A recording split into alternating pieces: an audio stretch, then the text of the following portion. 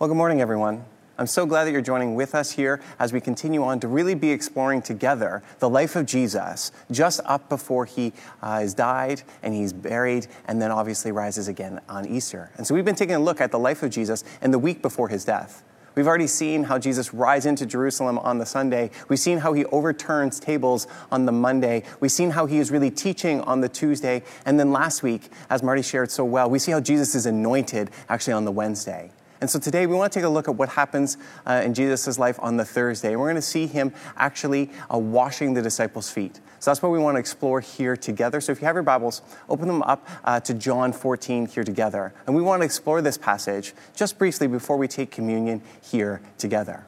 Now, while you're looking up in your Bibles, just a few quick kind of notes on John in general. That John is a very different writer than each of the other three gospel writers. That if, for example, you were to go and read like Mark and then John, even in English, you would figure out that they have really different kind of styles.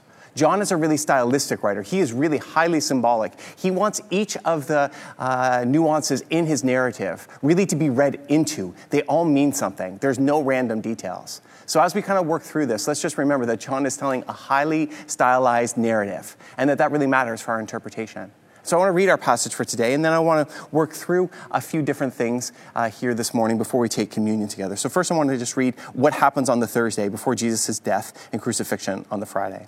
Read this, before the Passover celebration, right? That's alerting to us when this was happening in history. It says this, Jesus knew that his hour had come to leave the world and to return to his Father. And he had loved his disciples during his ministry on earth, and now he loved them to the very end. Or as other translations put it, and I actually like this translation better, it says that he is now going to show them the full extent of his love. That's what this next passage or moment is about. It says this, it was time for supper, and the devil had already prompted Judas, son of Simon Iscariot, to betray Jesus. And Jesus knew that the Father had given him complete authority over everything, and that he had come from the Father and would return to God. So he got up from the table, he took off his robe, he wrapped a towel around his waist, and he poured water into a basin. And then he began to wash the disciples' feet, drying them with the towel he had around them. And when he came to Simon Peter, Peter said to him, Lord, are you going to wash my feet as well? And Jesus replied, no, you don't understand now what I'm going to do, but someday you will.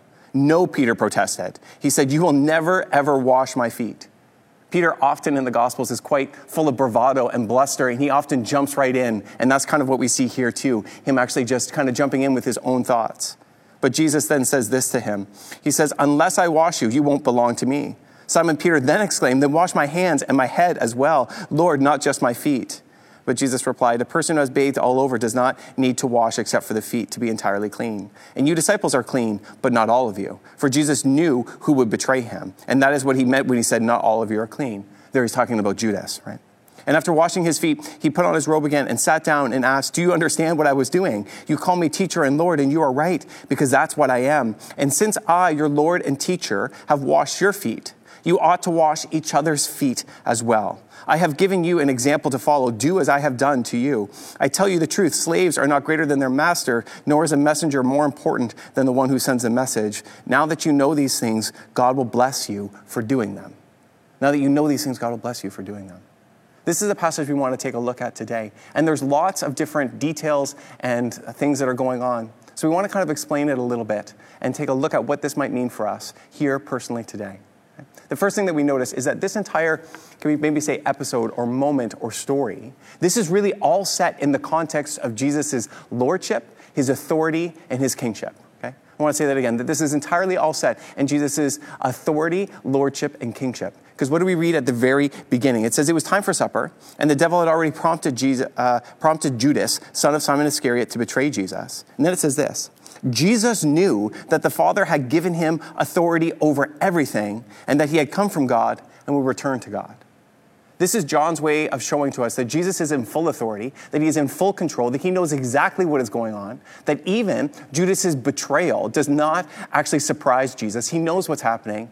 And so this really whole story is set in that context of Jesus' authority and his kingship and his lordship. That Jesus, knowing he is fully God, knowing he is fully in control, the text then tells us, he then decides to show the disciples his full extent of his love. It's then that he decides to really show what this means practically and personally for them. And Jesus does something that's quite unexpected, something that would be so shocking in that day and age, something that is so surprising. The text says that he bends down to wash his disciples' feet. It says, so he got up from the table. He took off his robe and he wrapped a towel around his waist and poured water into a basin. And then he began to wash the disciples' feet, drying them with the towel he had around him.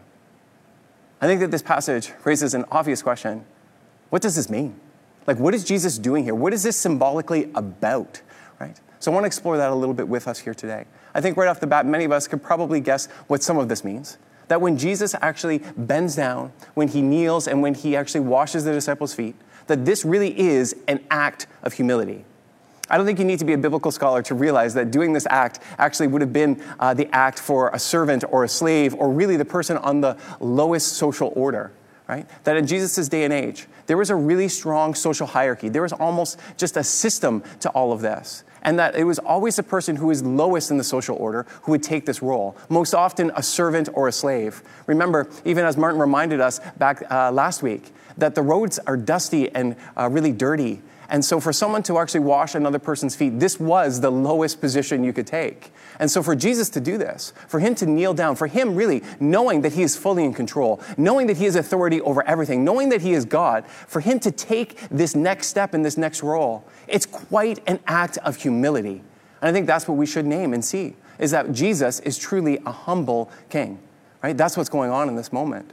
And that really here Jesus, what he is doing, is knowing all of his power, position, and privilege. What does Jesus do? He sets it aside, actually, right? Because you can be humble and hold on to it, but that is not what Jesus is doing. Actually, what Jesus is doing is a little bit more provocative than that. Jesus, showing the full extent of his love and his humility, what he does is he takes his power, position, and his privilege, and he sets it aside for the disciples. That's what's going on here. This moment becomes such a big moment in the life of Jesus and who he is, that the early church actually sang a hymn about him and this moment as well. We can read about it in Philippians 2 that emphasizes just Jesus' humility and his willingness to give up divine privilege, his willingness to give up position, his willingness to actually take on that position of a slave or a servant. We read this in Philippians 2. It says, speaking about Jesus, though he was God, he did not think of equality with God as something to cling to. Instead, he gave up his divine privileges and he took the humble position of a slave. That's really kind of what's going on here in this moment, right? That Jesus is taking the position of a slave. What a slave would normally do, he bends down and washes the disciples' feet. This is why there is such a strong reaction from Peter. Right? Peter always has strong reactions throughout the Gospels. All of his reactions are always strong no matter what. But this is why when Jesus comes to Peter, Peter exclaims and says, Lord, are you going to wash my feet? And Jesus replied, you don't understand now what I'm doing, but someday you will. But Peter protested, no, you will never, ever wash my feet. Because Peter knows that this is usually the position of a slave or a servant. And so Peter reacts and says no. But then Jesus says something that's honestly a little bit puzzling. He says this, but unless I wash you, you won't belong to me. That unless I wash you, you won't belong to me. Which I think then raises the obvious question of what does washing the feet really mean? We get probably that this is an act of humility, that this is an act of service, that this is an act of setting aside your power, position, and privilege. We can understand that. But then what does it really mean for Jesus to wash somebody's feet? Because he says, unless I wash your feet, you won't belong to me. Well, I think to understand this, what we need to do is we need to move a little bit outside of our modern Western day eyes. I think when it comes to passages like this, or actually all passages, we read through modern Western lenses. And sometimes we don't realize how much that actually affects us or shapes us or changes us. And I think with this passage, we do that as well. Because in the West, especially today with COVID, when we think of like cleaning something, when we think of cleansing, when we think of washing, I think what we think of right away is like sanitation, right? Is like hygiene, is like sterile and germs and all of that sort of thing. That right now in our consciousness, what I would like to suggest to you is we have a high awareness of whether something is clean and sanitary and safe. You know, there are cleaning protocols right now for everything, right? And I think for us in the West, when we think of cleaning something, we think really primarily of hygiene, sanitation, germs, all of that sort of thing. Like, I don't know about you, but I have never thought before about how many times somebody might touch the debit machine at a Tim Hortons before COVID. I've never occurred to me. But right now, this is really like in our consciousness. But I want to be really clear with something, that our modern day Western idea of hygiene and cleanliness and sanitation and making sure that things are disinfected and clean, this is a modern day way of seeing things. that the ancient day of hygiene was quite different than ours. Because you might not know this, but it was only 150 years ago that we actually realized that washing your hands actually stops the spread of germs. It was only 150 years ago that this happened, when a doctor realized it wasn't a good idea to go doing autopsies to delivering babies. That's when we started to realize this. So our modern day conceptions of sanitation and hygiene and cleanliness, they are actually just that, modern day conceptions. And so I think when it comes to this passage, we can't be reading that view of cleanliness into it. That instead, when Jesus here is cleansing the feet, this has really less to do with hygiene and more to do with holiness. Okay? I want to say that again. That here, when Jesus is cleaning the feet, this has less to do with someone's hygiene and like a bath and cleanliness. It has more to do with holiness. Because in the Old Testament, in the ancient day view of things, here's what I want us to understand. That cleanliness, for something to be clean, this was not a comment on whether it was sanitary. This was a comment on whether it was fit to be used. Okay? That for something to be clean means that it is fit to be used. I want to show you this from the Old Testament in the book of Leviticus. That when God declares something as clean, what he's declaring it as is that this is okay to be used. So for example, God declares that like lobster is unclean, that Jewish people can't eat lobster. This has nothing to do on the cleanliness of a lobster. This has to do that a lobster is not fit for food. Let me read to you a few passages that might kind of show this a little bit more. Reading this in Leviticus 11. Then the Lord said to Moses and Aaron, give the following instructions to the people of Israel. Of all the land animals, these are the ones you may use for food. That's what cleanliness meant, right? That you can use it, that it's fit for consumption, that it's fit for a use or a purpose. And God continues and say, you may eat any of the animals that has completely split hoofs and chews its cud. You may not, however, eat any of the following animals that have split hoofs or chew the cud, but not both. The camel chews the cud and does not have split hoofs, so it is ceremonially unclean for you. Okay? It's ceremonially unclean for you. And I know in many ways, this passage, it sounds odd to us, but what I want us to understand is that when God declares something ceremonially unclean, it doesn't mean it's unhygienic. It means it's not fit for use. That's what's going on here. We read it a little bit clearer in even Leviticus 10:10. God says, you must distinguish between what is sacred and what is common, right? Sacred meaning that has a purpose, right? Or you must also distinguish between what is ceremonially unclean and what is clean. So what I want us to get here, and although we don't have time to get into the ancient view of purity and cleanliness, it's just to understand that our modern day obsession with whether something is disinfected and clean and all that sort of stuff is not how people saw things back then. That for something to be declared clean meant that it was fit for use, meant that it had a calling, meant that there was a purpose behind it. And if it wasn't clean, then it was meant to be thrown out, not used, or had no purpose within the kingdom of God. That's what's going on here in this passage. So when Jesus says to Peter, he says, unless I wash you, you won't belong to me. This is not a comment on Peter's personal hygiene. What this is a comment on is that if Jesus doesn't wash his feet, that he will not be a part of the sacred mission or purpose or blessing or anointing or belonging of the kingdom. That when Jesus washes the feet, this is really him claiming the disciples. This is really an act of saying that they are fit for service, that they are fit to be a part of the kingdom, that they are fit to follow in his footsteps and in his direction. This is really a moment of anointing, of blessing, of calling, that this has so much less to do with personal hygiene and more about holiness and the actual act of participating in the kingdom of God. That's what's going on here. That Jesus says, unless I wash you, you won't belong to me. That he says this because he has a purpose for them. He says this because he has a sacred mission for them. He says this because they have a responsibility or even a duty to him. And this is why then we can understand a little bit more about the phrase related to Judas. Jesus says, a person who is bathed all over does not need to wash except for the feet to be entirely clean. Again, we have to think about sacredness and calling and duty and usefulness in the kingdom. And you disciples are clean, but not all of you. For Jesus knew who would betray him and what he meant when he said not all, and that's what he meant when he said not all of you are clean. And here, as I said, that last comment is really about Judas. And that's not about Judas being dirty in his cleanliness. That is about Judas being unfit to actually walk in the kingdom of God because he isn't willing to submit to Jesus as king. So when Jesus says that Judas is not unclean, this has nothing to do with whether he is bathed or his personal hygiene. This has everything to do with his fit within the usefulness of the kingdom, and that because Judas has determined to betray Jesus, he isn't clean even though his feet have been washed. So what does this mean for us all today? because this might be a different lens to be taking a look at it. This might be new for us. Here's what I want us to get. That when Jesus kneels down to show the disciples the full extent of his love, that when he kneels down in absolute humility, taking on the position of a servant or a slave, and he washes the disciples' feet, what he is doing here is really anointing them, is calling them, is saying that they belong to him, is actually initiating them in the purpose and the plans of God. This is about claiming the disciples as having a sacred responsibility to the ongoing mission and work of the kingdom. This is about Jesus really almost authorizing them to go out into the world in his behalf as his representatives. That's what's going on here in this moment. This is why Jesus ends with this statement of, after washing their feet, he put on his robe again, and he sat down and he asked, do you understand what I'm doing? Do you understand that this isn't just about personal hygiene? Do you understand that this is about your usefulness and responsibilities in the kingdom? And you call me teacher and Lord, and you are right, because that's what I am. And since I, your teacher and Lord, have washed your feet, you ought to wash each other's feet. He's actually calling them to deputize one another, really, about reminding them that they are on this mission here together. He says, I have given you an example to follow. Do as I have done to you. And I tell you the truth, slaves are not greater than their master, nor the messenger more important than the one who sends the message. And now that you know these things, God will bless you for doing them. And here he's reminding them that they have a purpose, a message to share, an example to follow, and really a mission to join in with. So what does this mean for us all here this morning? Well, here's my main point about this passage here today.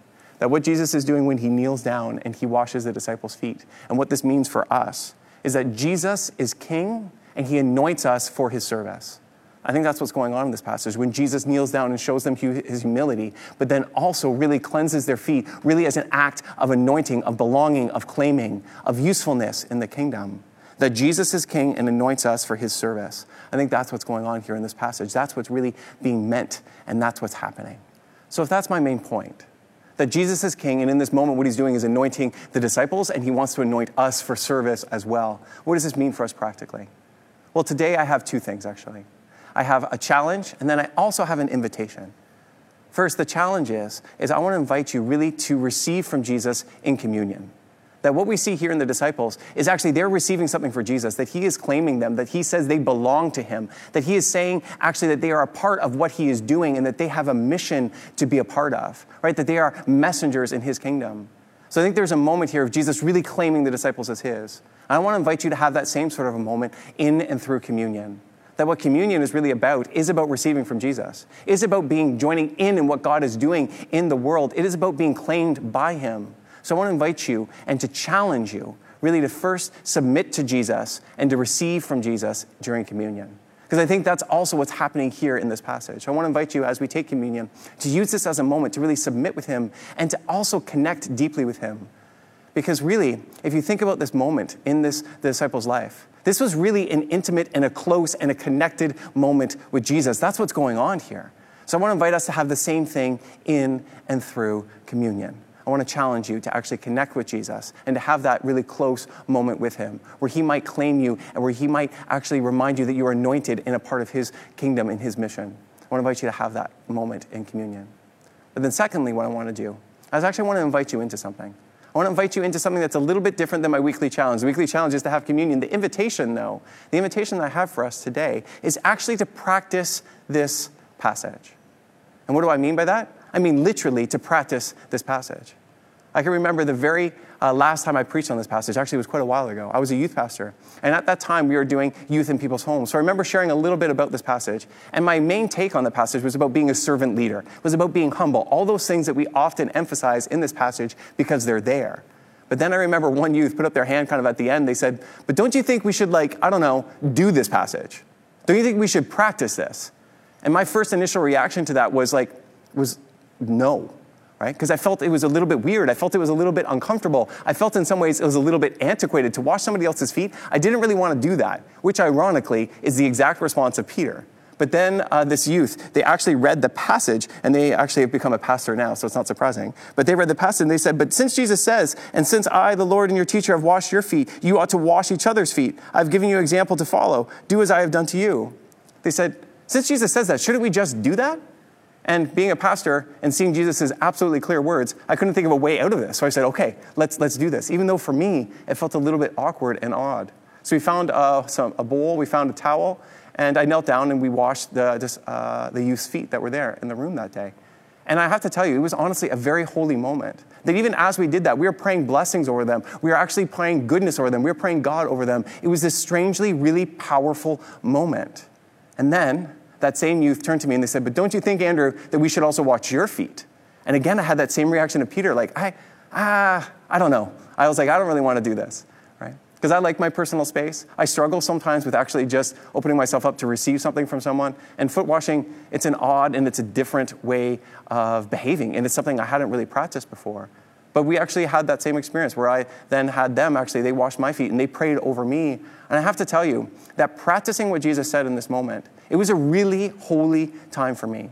And it actually really prepared me for the ongoing mission that God had for me. And so I want to invite you actually to just practice foot washing this week if you can.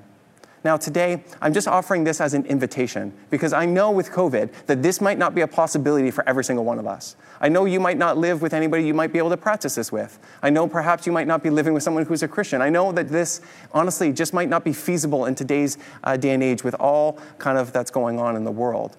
So with that, that's why I want to offer it to you as an invitation, not as a challenge. I want to invite you to practice the words of Jesus. And with this, there's no guilt. I don't think we need any more guilt within COVID-19. We don't need any more of that or any more judgment or anything like that. But I also don't feel like it's pastorally responsible to not invite you into what Jesus directly says, where he says, do as I have done to you. So I want to invite you to really pray and to think about, can you practice this week? Can you wash your spouse's feet? Can you wash your kids' feet or your roommates or whatever? And as you're doing that, actually take up the position of Jesus and to do the same things that he does. Bend down, find a towel, find a bowl. It might feel a little bit funny at first, but I do believe that if Jesus says something, that we should do it. So what is my main point today? It's that Jesus here is king, and what he does is he anoints us for his service. That's really what cleansing of the feet is about. It's about calling us to something bigger and greater and about belonging to what he is doing. And then what does this mean for us practically? My challenge is for each and every one of us to then take communion, to have a moment where we connect with Jesus deeper, to have a moment of intimacy with him, just like the disciples did here.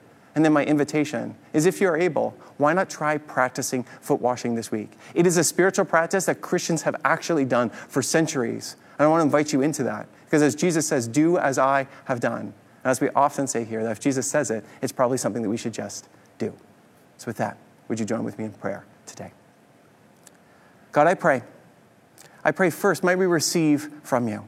We are so grateful for your humility, for your willingness, Lord, to set aside your divine privileges and power and position and to come to earth and to be here so that we might be saved and rescued. And I pray, God, might we show that same level of humility, that same level of love with one another. And I pray, God, might we always practice this level of humility with each other. I pray, Lord, might we also continue to participate in the ongoing mission that you have for us. Might we join with you in what you are doing. Might we, Lord, be connected with what you're doing in the world. And I pray, Lord, this week, might we continue to just follow you with obedience and faithfulness. And we pray this all in the wonderful name of God the Father, Son, and Holy Spirit. Amen and amen. And so today, we want to allow you to continue to have a moment of really that close connectedness with Jesus, just as the disciples did. So we want to invite you to enter into this next song of worship to connect with him, followed by communion together.